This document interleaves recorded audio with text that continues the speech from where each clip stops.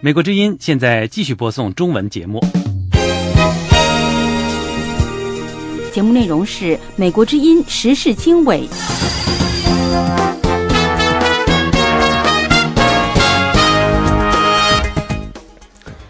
各位听众好，欢迎收听美国之音的时事经纬，这里是美国首都华盛顿美国之音的直播现场，我是节目主持人安华。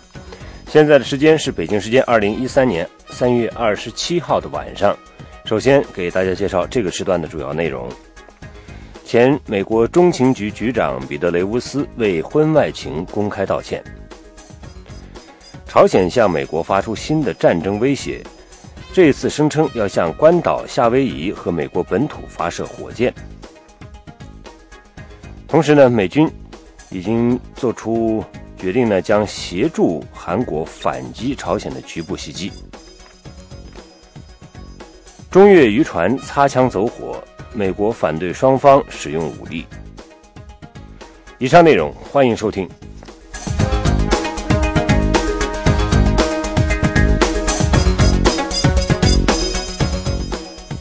一个人权组织警告说，缅甸如果不采取措施帮助罗兴亚族穆斯林难民返回家园，就可能面临长期的宗教隔离局面。去年，缅甸西部若开邦的穆斯林和佛教徒之间爆发致命的冲突之后，大约10万罗兴亚人流离失所。几个月后，这些难民仍然居住在生活条件恶劣的难民营，和其他居民隔绝，而且政府安全部队不准他们离开难民营。人权观察星期三发表报告说，缅甸政府没有努力帮助这些罗兴亚难民返回家园，使人们更加担心当局有意使缅甸族群形成长期隔离的局面。人权观察说，在若开邦首府，穆斯林完全处于隔离状态。穆斯林的这种状况呢，在缅甸官员的表示中是这样认为的。那么说，这种隔离是暂时的，而且为了避免该地区骚乱加剧，隔离是必要的。那么该地区针对穆斯林的歧视很常见。人权观察说，缅甸当局没有为族群和解以及帮助难民重新融入社会制定充分的计划。联合国秘书长潘基文说，需要在马里分别部署2支维护部队，才能维持和平局面和应对重大的战事。美国之音得到了准备呈交联合国安理会的一份报告文本。潘基文在报告中说，由11000人组成的维和部队最终将接替起初由非洲国家领导的维和部队。潘基文表示，由于马里仍然面临威胁，必须有另一支维和部队应对重大战事并执行反恐行动。法国军队今年1月进驻马里，驱逐伊斯兰极端分子。去年，伊斯兰极端分子夺取了马里北部的控制权。美国最高法院本星期听取2起诉案的这个辩论，并可能就此决定同性婚姻是否将在美国合法化。星期二，美国最高法院的大法官听取了围绕加州禁止同性婚姻的8号提案是否由于违反平等保护法而违宪的辩论。星期三，最高法院将开始审议美国联邦的婚姻保护法案。该法案把婚姻界定为一男一女之间的结合。几天来，同性婚姻的反对者和支持者聚集在最高法院外，希望能够得到一个旁听有关案例辩论的座位。前美国中央情报局局长彼得·雷乌斯公开为自己的婚外情道歉，他因这段婚外情而辞职，而且一度完美的名声受到损害。星期二晚间，彼得·雷乌斯在美国预备役军官学校向退伍军人和学员发表演讲的时候表示了歉意。彼得·雷乌斯说，他痛切地感受到他与自己的传记作者布罗德维尔之间的婚外情所导致的后果。自彼得·雷乌斯去年11月辞去中情局局长职务之后，这是他首次公开露面。布罗德维尔给彼得·雷乌斯的一位女性朋友和他的家人发送威胁电邮。联邦调查局在对此事进行调查期间，发现了彼得·雷乌斯的婚外情。这是美国之音的中文广播。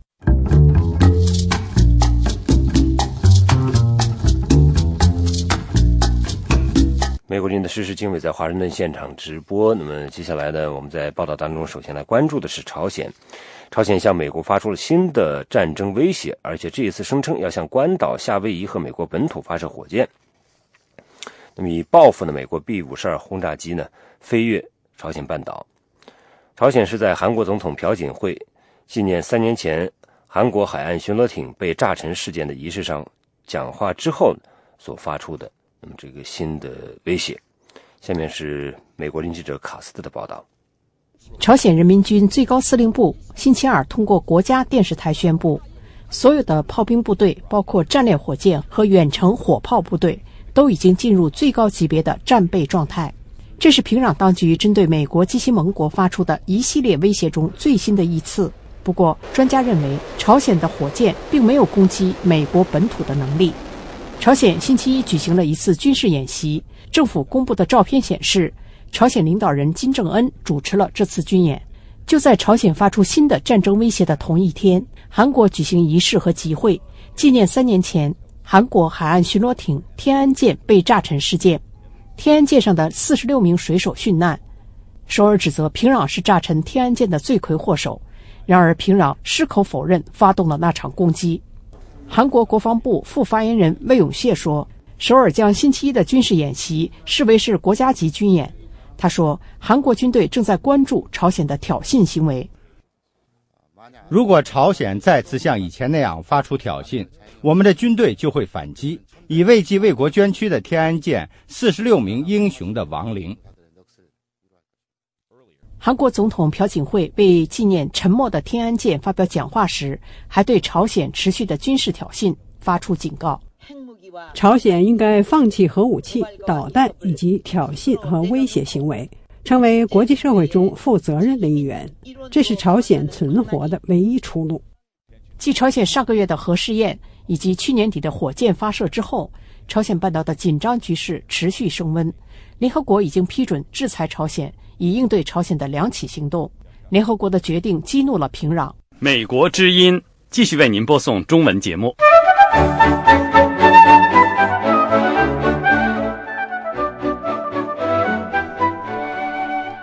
就在这个朝鲜半岛局势日趋紧张的时候呢，面对朝鲜不断发出的武力威胁，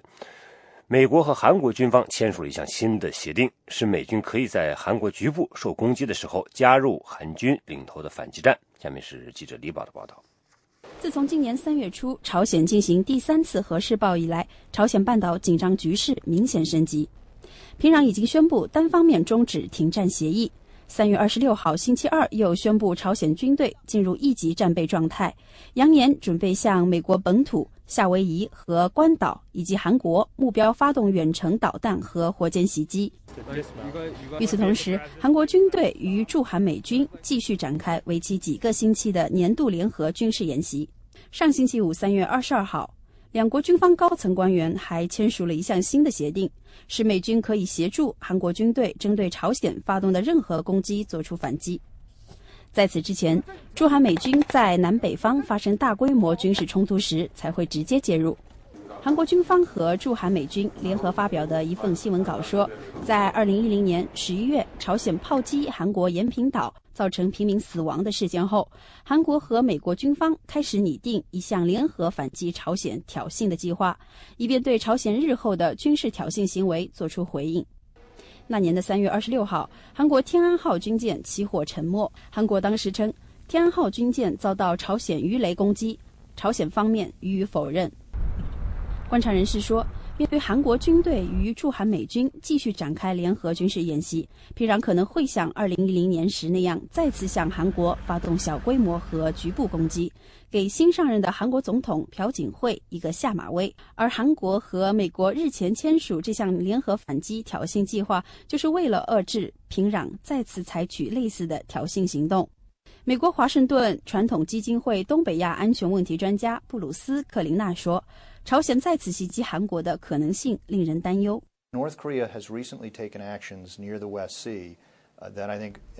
朝鲜最近在西海海域采取行动，增加了他对北方分界线以南韩国5个岛屿发动袭击的可能性。他们已经将远程火炮并入了作战系统。金正恩到过好几个岛屿，威胁要打击驻守在白领岛上的韩国海军陆战队第6旅。白领岛可能就是下一个军事冲突的地点。朝鲜声称北方分界线以南的军事演习是对朝鲜领土的侵略。你可以想象，朝鲜可能再度袭击韩国的岛屿。星期二，韩国为天安号军舰遇袭沉没3周年举行纪念仪式。一位军方官员称，如果朝鲜再次做出类似的挑衅行为，韩国将千倍、万倍地予以还击。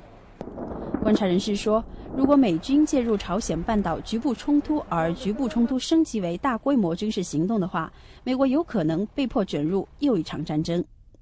美国目前正面临严重的财政危机，政府开支自动削减程序已经启动，国防开支将大大削减。美国陆军参谋长奥迪尔诺今年2月12号在国会参议院军事委员会召集的听证会上说，美国驻韩国军队的作战能力会因为政府财政危机受到影响。We have tried to fence our capability in Korea to make sure they're at the highest readiness level.我们为维持驻韩国部队作战能力做出过努力，以确保最高备战状态。我们会继续这样做，但是削减军人和家属以及文职人员的开支会影响我们的驻韩部队。美国1950年代初曾在朝鲜半岛跟中国志愿军和朝鲜人民军打过一场恶战。如果美国协助韩国针对朝鲜展开小规模的反击战，中国是否会介入，令人关注。美国华盛顿传统基金会东北亚安全问题专家布鲁斯·克里纳认为，中国介入朝鲜半岛小规模局势冲突的可能性不大。我认为中国不会介入战术层面的冲突，哪怕美国介入的话，因为这种冲突会是局部的。韩国会对袭击的源头以及支持和指挥部门做出反击，但不会因此打击在平壤的最高军事指挥部门。另一方面，我们希望北京从韩国和美国决心联合反击的措施中得到信息，因为中国一直不愿意履行联合国有关决议，甚至不愿强烈批评朝鲜2010年的2起战争行为和他的浓缩铀计划。中国证明自己是问题本身的一部分，而不是解决问题的帮手。在北京，中国外交部官员重申北京在朝鲜问题上的一贯说法，敦促有关各方保持冷静，防止朝鲜半岛局势进一步升级。美国之音记者李宝，华盛顿报道。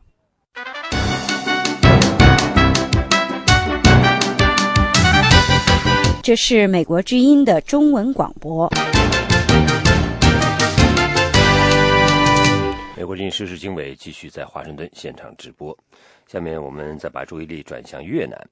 越南指责一艘中国船只在两国争议海域向这个越南的船只开火。那么越南方面呢，强烈谴责这个事件的发生，说中方严重侵犯了他的领土主权，但是并没有提及是否造成人员伤亡。那么中方呢也做出了与之不同的表态。那么可以说现在呢，中越渔船是擦枪走火，而美国方面呢则是反对双方使用武力。下面来听美国之音的报道。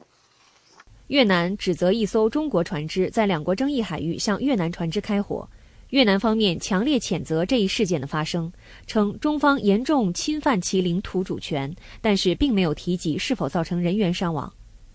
越南外交部发言人怡安表示，上周三，越南渔船在有争议的西沙群岛附近捕鱼时，被中国渔船追逐并发射照明弹，引起船舱内起火。对此，越南方面已经向中国驻河内大使馆提出正式抗议，敦促中方调查并严肃处理这一非法和不人道的行为，并赔偿越南渔民的损失。对此，中国方面则有着完全不同的立场。中国外交部发言人洪磊否认有越南渔船受损，并表示中方只是在对中国领海进行非法作业的越南渔船采取了合理合法的行动。中国有关方面对在西沙群岛海域进行非法作业的越南渔船作出反应是正当合理的。据向有关方面核实，当时没有造成越南渔船任何损失，造成任何损害。我们希望越南方面采取切实措施，加强对渔民的教育和管理，制止有关的非法活动。对于中越在南中国海的又一次擦枪走火，美国国务院发言人帕特里克·文特雷尔3月26号在回答记者提问时表示，美国强烈反对在南中国海使用或威胁使用武力来宣示主权。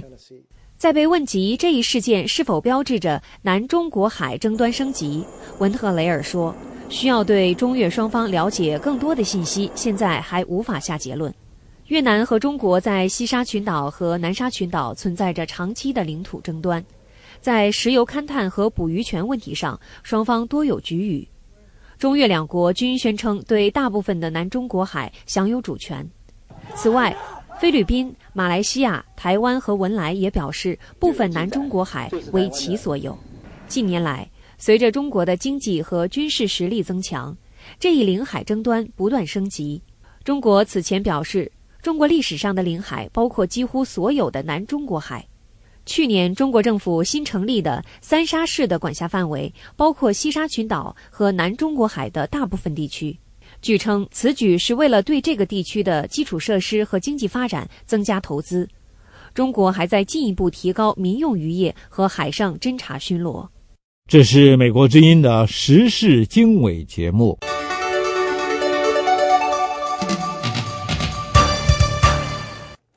美国之音的时事经纬呢，现在正在华盛顿现场直播。我们接下来再来了解一下美国的这个在亚太军力再平衡的这样的问题啊。美国国防部的官员说呢，尽管国防开支已经是进入了自动削减的程序，但是美国在亚太地区的军力再平衡的计划仍在继续进行，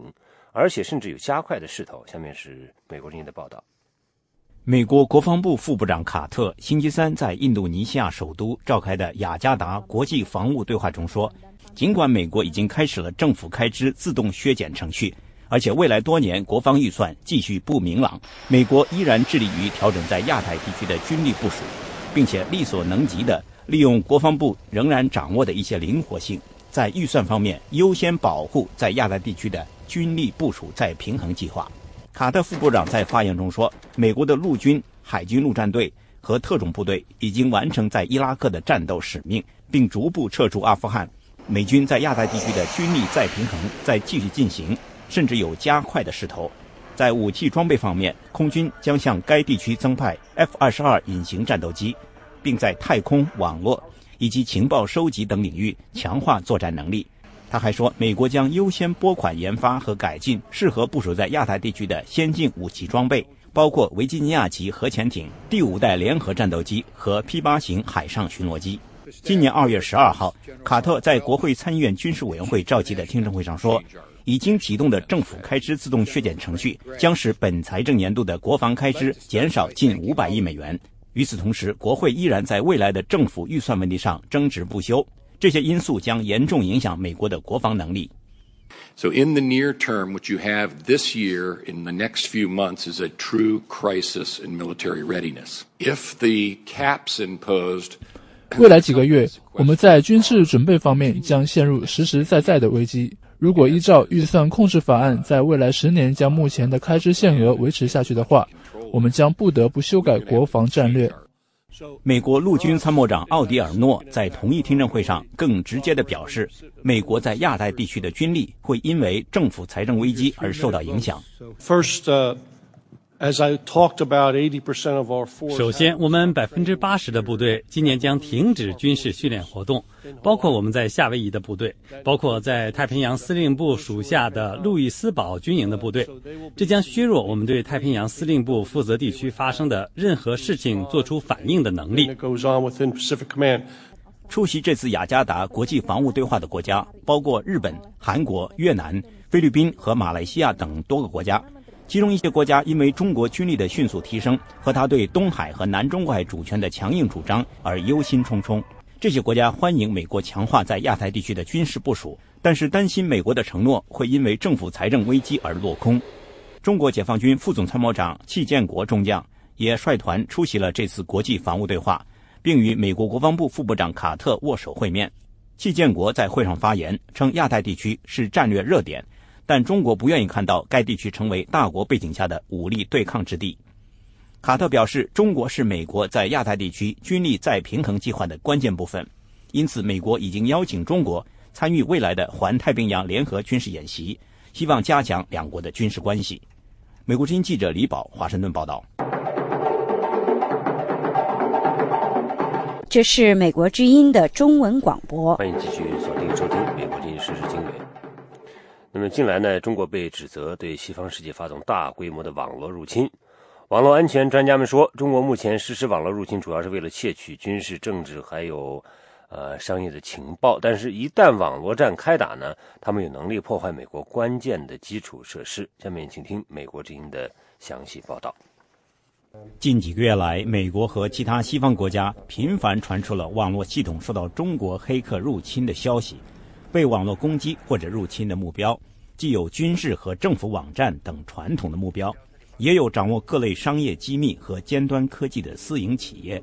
还有刊载揭露中国政府官员腐败的《纽约时报》和《华盛顿邮报》等新闻媒体。美国传统基金会亚洲安全问题研究员程斌说，工业间谍或者是军事间谍并非中国专有，但与众不同的是，中国瞄准的网络入侵目标无所不包。大家都会从事间谍这类活动，大多数人会瞄准军事或者民用目标，窃取具体的项目，不会像中国那样什么都要，所有电脑都要入侵，不管他们属于军事、民用还是外交机构，中国瞄准的范围非常非常广泛。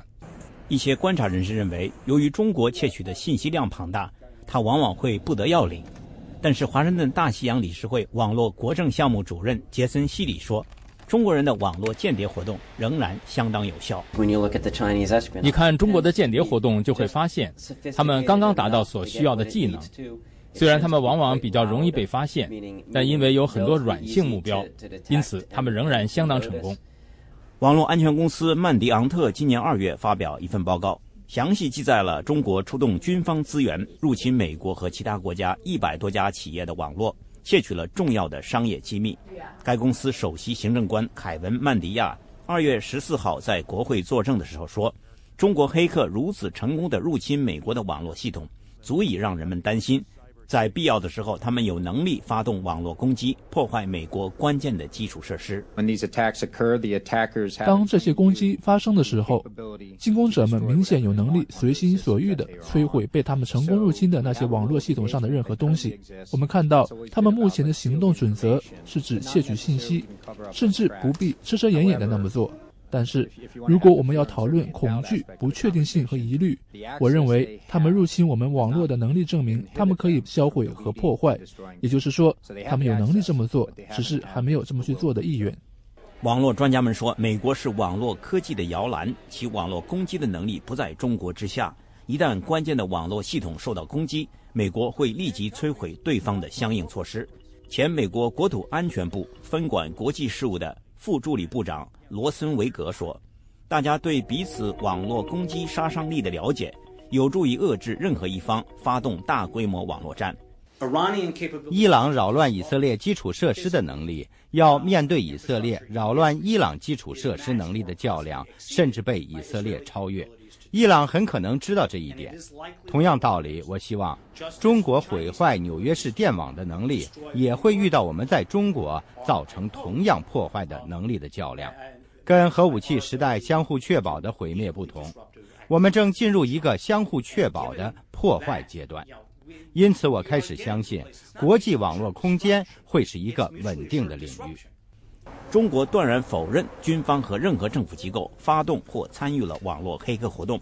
称此类活动违反中国法律。但是美国、德国、澳大利亚和加拿大等多个国家纷纷指责中国黑客袭击和入侵这些国家的政府和私人企业的网络。这一连串的指责已经使中国政府感受到压力。中国外交部官员说，有关国家的做法增加了国家间爆发网络战的风险，对此中国表示忧虑，并希望有关国家与中方共同努力，共建和平与开放的网络空间。美国之音记者金刀、李宝，华盛顿报道。欢迎继续收听美国之音的中文广播。各位正在收听美国之音时事经纬，我是安华。中国国家主席习近平正在南非的德班参加金砖5国的峰会，这是刚刚履行的习近平首次出国访问的这个第3站。那么而且造访的4个国家当中呢，有3个在非洲。中国对非洲的影响或者说是重视呢，由此可见一斑。观察人士指出，这也再次给希望加强和非洲关系的华盛顿敲响了警钟。中非的关系长达几十年，而美国对非洲的兴趣也是越来越大。那么中国和美国在非洲会形成一种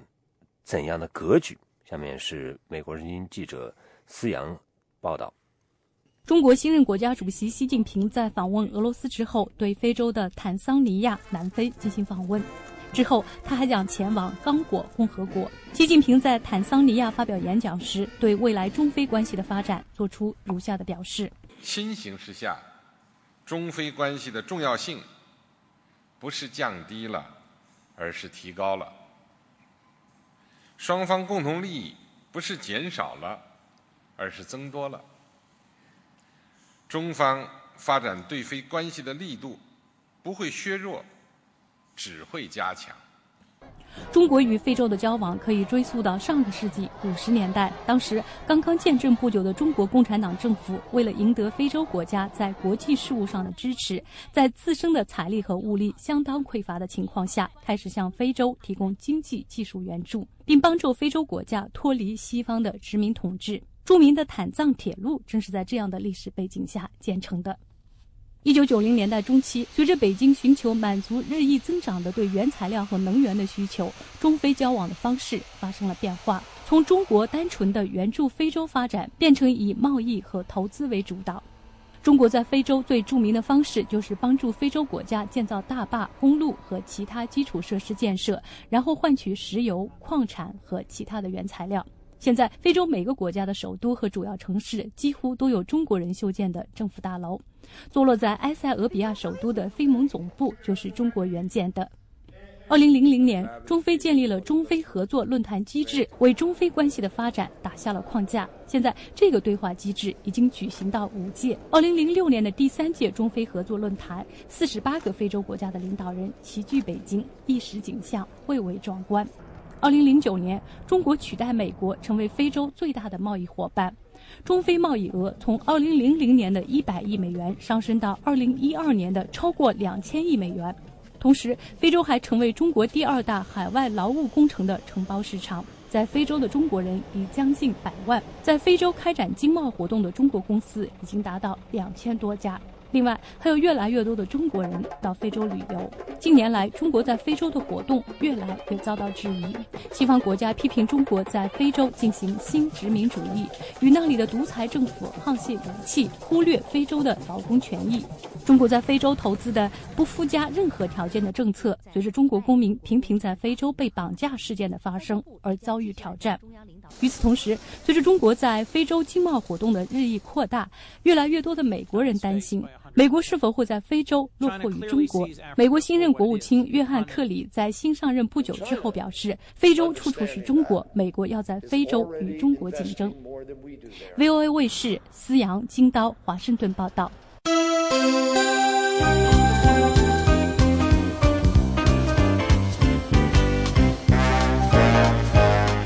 这是美国之音的中文广播。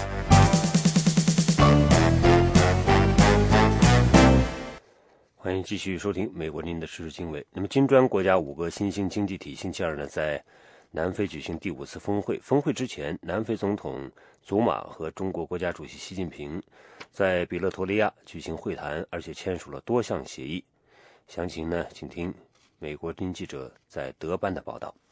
南非海港城市德班这个星期显得颇为热闹，来自5个金砖国家巴西、俄罗斯、印度、中国和南非的商界人士齐聚在这里谈生意和进行交易。不过，这次峰会最重要的活动却不在这里，那就是南非总统雅各布·祖马和中国国家主席习近平在首都比勒陀利亚的不公开会面。南非总统办公室发布声明说，祖马和习近平星期二签署了多项协议，包括在贸易、观光、教育和社会等领域上的合作。正在德班参加峰会活动的崔拉克内舍佩是南非国营国防工业承包商丹尼尔集团的主管，他说，丹尼尔集团和巴西签有一个研发空对空导弹的5年合同，因此维持和金砖国家的关系对该公司极为重要。南非属于金砖的一部分，极为重要。我们必须确保南非人民在这些发展中的经济体当中能够增长，并拥有更多的工作机会。所以我认为金砖国家存在的真正原因就是要确保这些国家的经济增长有助于人民就业。对我们来说，到这里来展示我们的产品非常重要。看，南非也有这些高端的技术。南非标准银行分析师塞门·弗里曼特说，金砖国家有可能设立某种形式的体制性组织，让彼此关系有更紧密的结合。这已经是他们第5次的峰会，但他们至今还只是维持一个松散的政治联系。这次峰会首次让他们有机会设立一个以发展银行为中心的体制性机构。不过我不认为就是说他们很快就会以其中一个国家为总部成立这个银行，开始对外贷款。我觉得现在距离这些目标还很远。不过我们可以看到一个关于这个银行组织结构方面比较具体的协议。金砖国家峰会预定星期3在5国元首为成立金砖国家发展银行的细节达成一致之后结束。南非标准银行的弗里曼特说，只要能够达到这一点，就可以说这是一次成功的峰会了。欢迎继续收听美国之音的中文广播。美国之音时事经纬，下面我们来了解台湾的地震。台湾星期3上午10点03分发生了里氏6.1级地震，这是今年记录的最强震。这次地震震中位于台湾中部日月潭所在的南投县境内。那么震央呢，距地表15.4公里，全台各地均有明显震感，台北地区震感为3级。地震伤亡和财产损失呢，正在陆续从震中传出。台湾高铁的一些列车因为地震而紧急停在线路上，甚至隧道内。高铁全线午前陆续恢复减速行驶，250多个车次被取消，大批旅客受影响。台铁列车震后运行也受到严重干扰。报道说，台湾中部震区干线公路耐震无恙，但是呢，有的路段散落了山石。震后线路检查还正在继续。地震发生时，马英九总统正在台北自由广场主持欢迎马绍尔群岛共和国总统的军礼仪式。行政院在震后呢，立即成立紧急应变小组，当局派出飞机勘测灾情，并且待命实施这个救灾的任务。另外呢，台湾的国安会星期3表示，台湾政府和美国政府间从未就台湾国内高度敏感的核四问题展开讨论，台湾也没有接到美方对此问题的关切，美方因素从未列入台湾政府制定核四政策的考虑范围。台湾国安会说，中国时报日前有关国安高层曾经表示废核将冲击台美关系的报道模糊核电存废的焦点。中国时报星期3稍早报道说，马英九政府不愿宣布停建核四的关键，是因为台湾每年向美国进口铀燃料棒的费用高达数百亿元，核四续建和停建不仅涉及国家安全、军事安全，还有冲击台美关系等考量。报道援引国安高层人士的话说，这是不能说的秘密。那么以上呢是美国生活的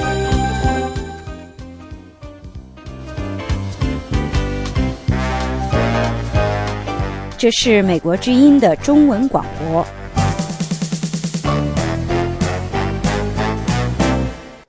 美国时事经纬，接下来我们来关注中国国内。那么中国长春的访民王宇说，他将在北京以自焚的方式抗争司法不公、枉法裁判，以此求得高层关注，惩罚失职渎职的官员。那么观察人士认为，公民以自焚来抗争，显示国家没有纠错能力，这是国家和民族的悲哀。下面是美国人的报道。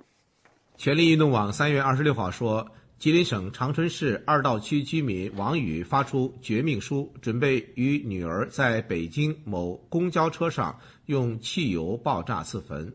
以此告慰躺在冰柜3年的丈夫，为丈夫申冤，让吉林各执法部门受到连带责任。美国之音采访王宇时，他正被在北京的吉林接访人员陪伴下，准备坐火车返回长春。说是给我解决这个情况，但是说能不能解决得了我也不知道。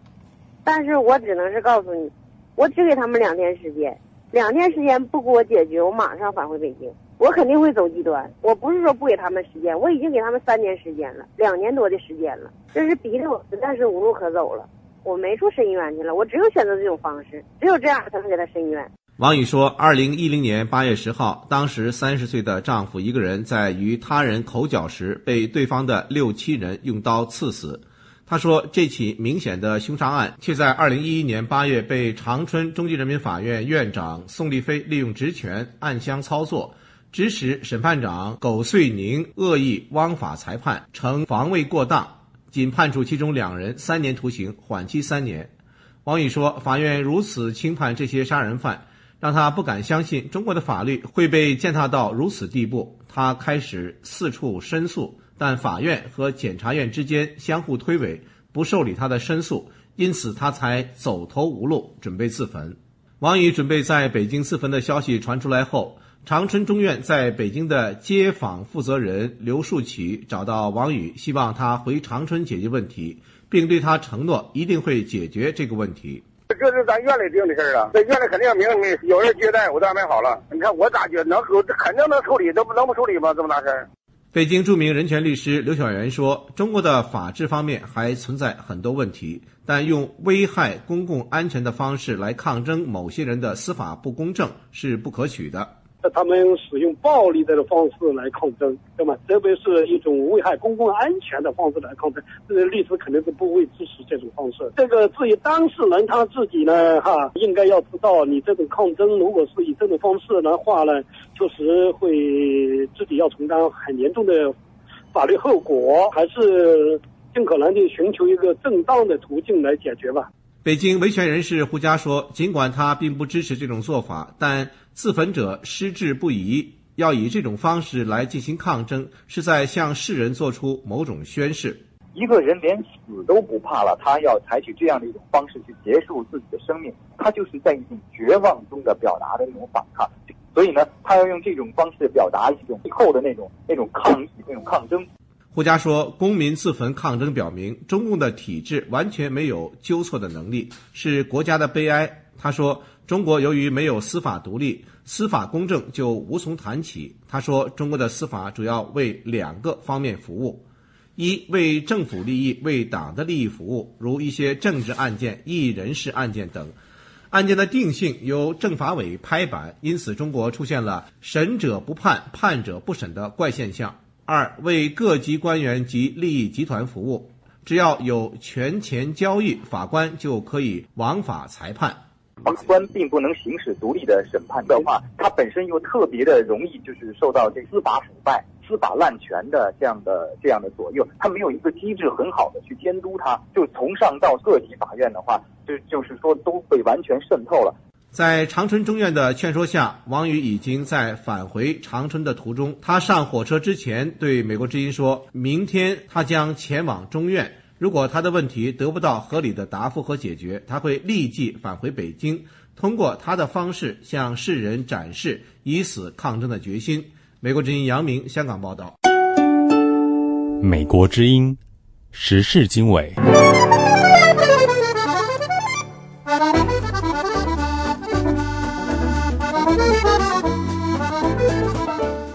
美国之音时事经纬。那么现在呢，有一条最新的消息，继在中国黄浦江呢发现了1万多只死猪之后，现在又在四川省的一条河里发现了1000多只腐烂的鸭子。中国环保部门官员说，很多死鸭是装在袋子里被扔在河里的，但是这些官员坚持认为死鸭没有对人和牲畜的健康构成危害。当地媒体报道说，这条河水不是当地居民饮用水的来源。有关当局正在调查这些鸭子的死因，以及它们为什么被扔在河里。本月早些时候，上海附近的黄浦江里发现了1万多只死猪，一些死猪身上发现带有一种病毒，人们担心呢病猪会进入食物链。美联社报道说，这些死鸭呢用石灰消毒之后掩埋。美国之音时事经纬，欢迎收听。欢迎继续锁定收听美国之音的时事经纬。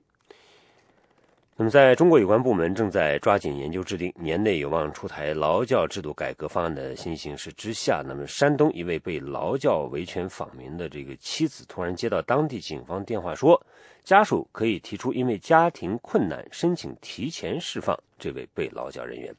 那么详情来听记者叶冰的报道。山东访民刘厚顺家住威海文登市，原是经商的小业主。2005年他到外地进货，被误认为是上访人员被抓，并且被打成轻伤，甚至被送进精神病院住了16天。2007年已经被劳教过一次，刑期是1年。后来他在申冤上访讨说法的过程中被抓多次关押。去年8月又从大连被文登市解放人员抓到烟台，再次被关进劳教所，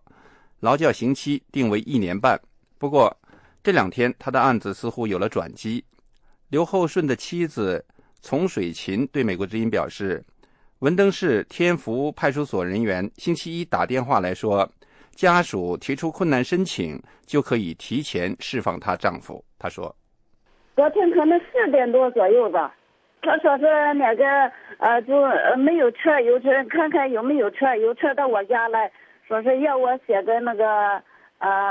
困难申请，就是说是我家生活困难，我有病，说是那个可以把就那个我家老刘那个放出来。丛水琴披露，去年中共18大期间，当局曾派人在他家外面看守，预防他去北京上访，揭露他家遭受地方当局迫害，和文登驻京解放人员刘增林和派出所所长袁军和副所长石楠等人为关押她丈夫而花钱买通劳教所等丑行。他表示，现在派出所打电话说提前释放刘厚顺，可能跟李克强总理所说的劳教改革有关，也可能无关，但是他目前没有打算按照警方提出的建议写要求提前释放的困难申请，因为刘厚顺被抓去劳教时，警方和解放单位并没有履行正式手续。他说，他们抓的时候都没有告诉我我们劳教连一个劳教书收了都没有，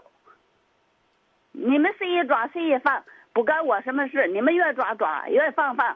现在让我写什么申请？不久前从劳教所被提前40天释放的辽宁黑山县维权工人李铁强对美国之音说，他前些日子到北京被关押，刚回到家乡，不了解李克强总理这个月早些时候在中外记者会上谈及劳教制度改革方案的具体内容，但是他感觉刘厚顺可能获得提前释放跟劳教制度改革有某种关系。他说，我第一反应我分析那个有可能是劳教法律法规可能要出台吧，法律要出台也行有关系。再一个第二方面呢，也可能是他上访迫于压力吧，这个咱确定不了。现在我也最近也不清楚，我也刚回北京上访回来被关押刚出来，说的有可能跟劳教这制度改革是官方有的政策了，官方找个借口，也可能是出于别人，现在不能确定。李铁强指出，劳教制度早已被地方当局滥用，当成压制和迫害维权人士的维稳工具。他认为，中国政府高层现在认识到改革劳教制度的必要性，要解决劳教制度被非法滥用的问题，这是维权人士和维护正义的公民的胜利。他强调，人们需要密切关注，严防将要取代劳教制度的新法成为地方官员继续变相剥夺公民自由的工具。他说，这一开始一定要把住关，大伙儿要给予极大的关注，正义的我们支持，就说不正确的我们坚决反对。所以这学校教养我感觉还是有某种意义上，起码是我感觉是我们上面也很多人付出了生命鲜血或者自由的代价。07年06年之前我还签过字，大伙儿这推动中国的法治建设也都签过字，说人民用大伙，说这事儿我感觉挺重要，取消教养。但是新的法律出台，到底好与坏，我们大伙儿也各方面人士要极力的关注，所以禁止他就这种迫害人的法律法规出台。李铁强在2012年3月中旬的一次民众示威中，曾作为维权代表，要求官方把当地出租车的经营权分配给特困户及下岗工人。当时有300多民众集体前往黑山县政府请愿。事后，警方以非法煽动为由，对李铁强行政拘留15天，其后又以他家中有传单为由，判处1年劳教。美国之音叶冰华盛顿报道。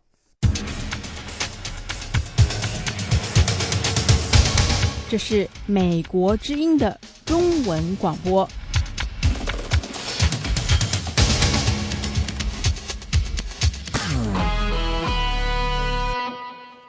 欢迎继续收听时事经纬。中国呢再次传出大月份的胎儿被强制从母体中引产的消息。那么而中国国家计生委呢去年7月19号是明令坚决杜绝大月份引产。详情是美国人记者卢阳的报道。美国民间组织女童之声等中国境外多家网站消息，3月22号，安徽省滁州市凤阳县一位怀孕7个月的33岁吕姓妇女，因计划外怀孕，被当地计生委官员强行带到医院，腹中胎儿被注射毒针致死之后引产。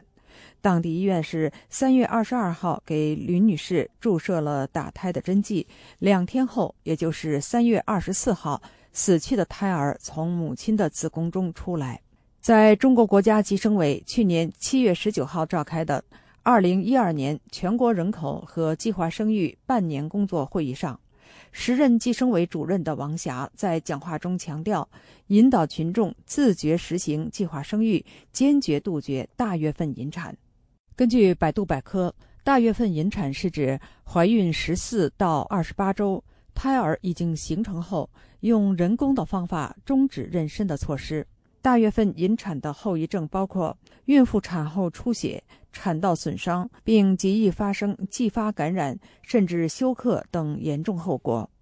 美国之音记者3月26号首先尝试跟吕女士的丈夫联系，但是被告知来电已被转接到该手机用户开通的中国移动来电提示服务台。记者随后拨打滁州市计生委电话，接听电话的人员告诉记者，已经有专人处理这件事，详情其他人不清楚。您好，请问是那个滁州市的这个妇联吗？打错了，是人口计生委。我呢就是这个是媒体的记者，我想知道一下，这个您那儿有一个这个姓吕的女士，她怀孕了7个月的这个胎儿被强行的堕胎了，这个情况您了解吗？他这个情况是这样的，这个具体情况我们不清楚，因为我们单位已经有领导同志已经赶赴凤阳去这个进一步的去处理这件事了。就是如果你想知道具体情况的话，就是我们单位会安排人来接待你的。美国的对话援助协会之前电话采访到吕女士的丈夫，他告诉对话援助协会，正在依法与当地政府抗议交涉，并对外界的关注表示感谢。他还说，他妻子目前身体情况还可以，并说现在政府已经出面协调这件事情，正在讨论中，他们现在还没有聘请律师。吕姓孕妇的丈夫日前将被引产的胎儿照片发布在网上，被很多人转发。照片中的死婴侧身蜷缩在白色纱布上，像是在熟睡，看了让人心疼。中国有7活8不活的说法，意思是7个月的胎儿已经跟出生的胎儿相差不大了，如果早产是可以成活的。现实中，正常的大月份引产通常发生在经医生确诊的胎死腹中，胎儿畸形，孕妇患有某些慢性病，继续妊娠对胎儿和孕妇都有危险等。中国在计划生育基本国策的指导下，强制堕胎，特别是大月份引产的恶性事件经常发生。去年6月，陕西怀孕7个月的孕妇冯建梅因超声被残忍堕胎的事件中，胎儿的照片引起世界震惊。记者截稿前又多次拨打吕姓女士丈夫的电话，得到的是跟上述相同的应答。美国之音陆洋，华盛顿报道。这是美国之音的中文广播。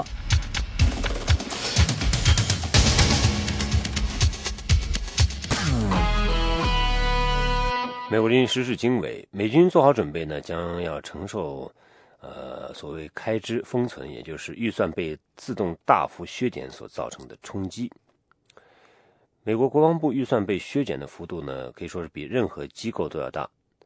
那么对于马里兰州安德鲁斯空军基地的第459空中加油预备队来说呢，这意味着飞行员收入减少，飞行时间缩短。下面是美国人记者普雷苏蒂的报道。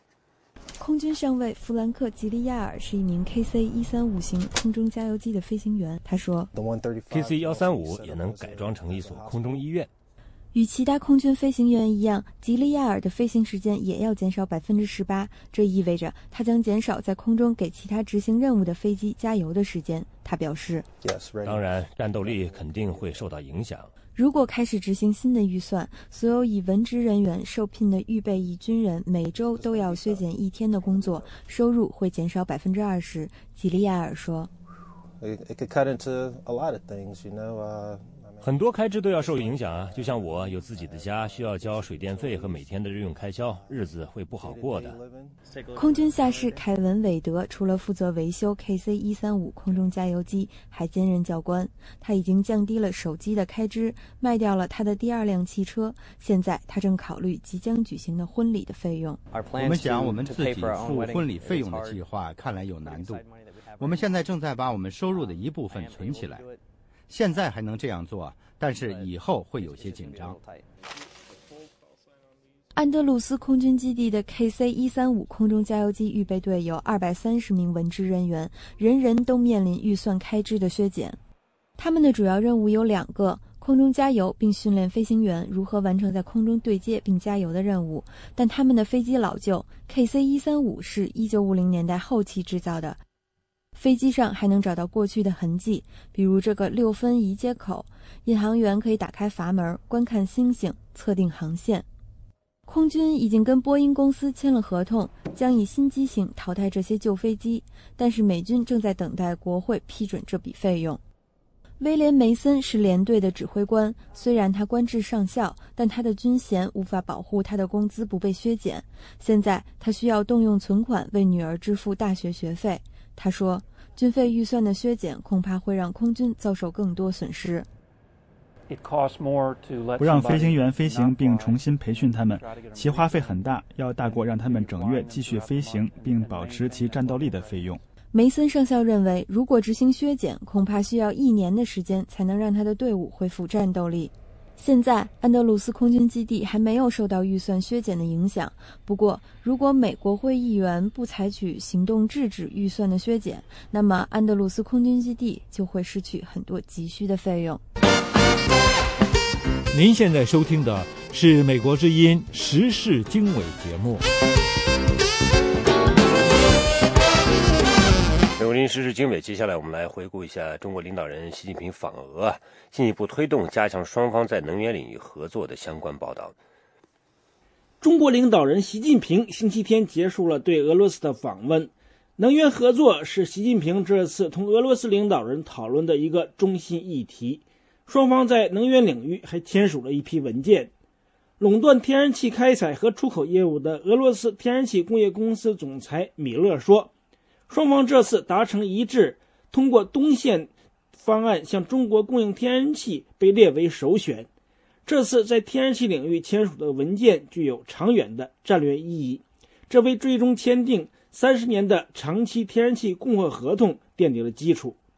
米勒说，中国有可能以贷款的方式先向俄罗斯支付购买天然气的预付款，预计从2018年起，俄罗斯通过东线方案可向中国每年供货380亿立方米的天然气，未来这个数字可提高到600亿立方米。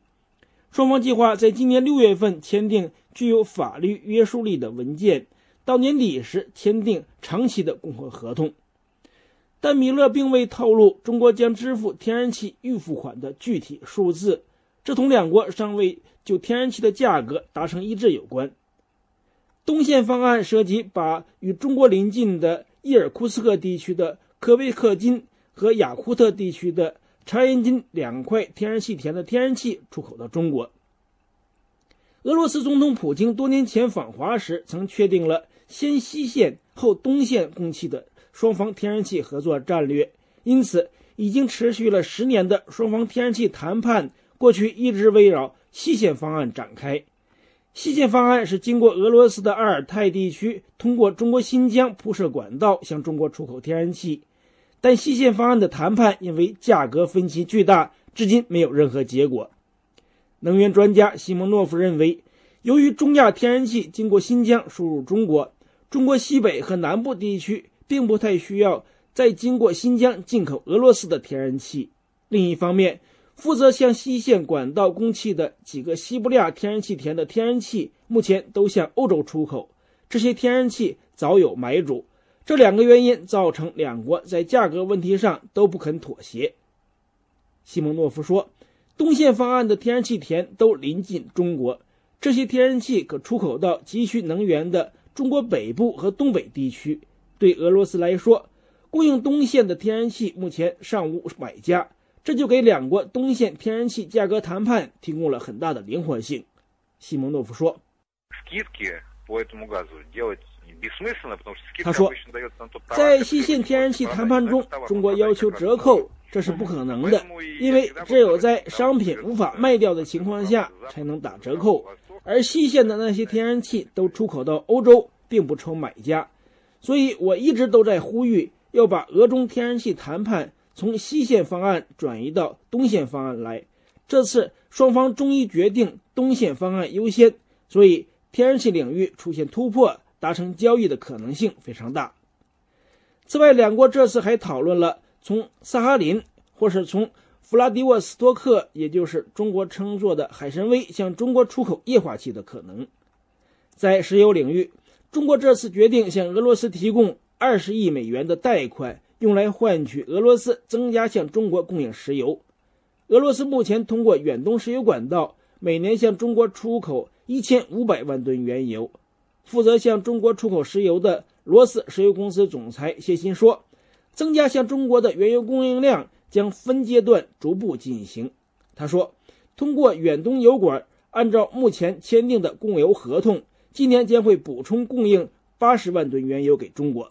未来通过这条油管将向中国出口3100万吨原油。俄罗斯可把向中国出口的石油数量提高到每年5000万吨。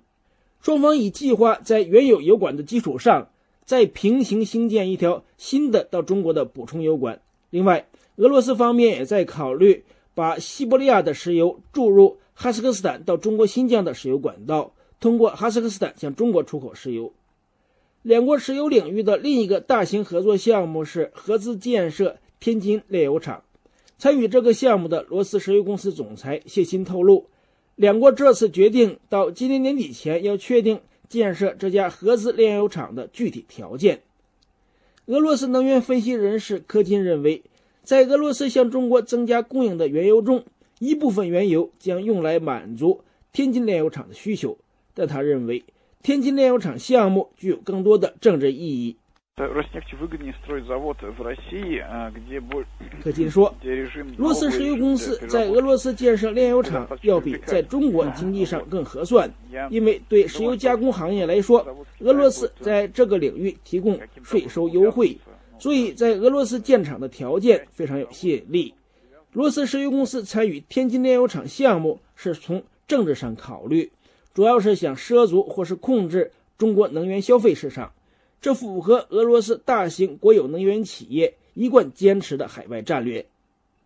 双方这次还宣布让中国2家大型国有能源企业参加俄罗斯的萨哈林3号能源项目，以及接近北极地区、西伯利亚东部和欧洲地区的油气田的开发。在电能领域，双方这次签署了俄罗斯长期向中国供电的协议。中国电能企业将同俄方合作，改造俄罗斯中部和北部地区的6个热电站，并将建设5个新的热电站。两国还计划在西伯利亚和远东建设一批发电站，向中国出口电能。在核能领域，俄罗斯希望能继续参与江苏田湾核电站的5到8号机组的建设。以上是美国之音特约记者白桦从莫斯科发来的报道。美国之音时事经纬。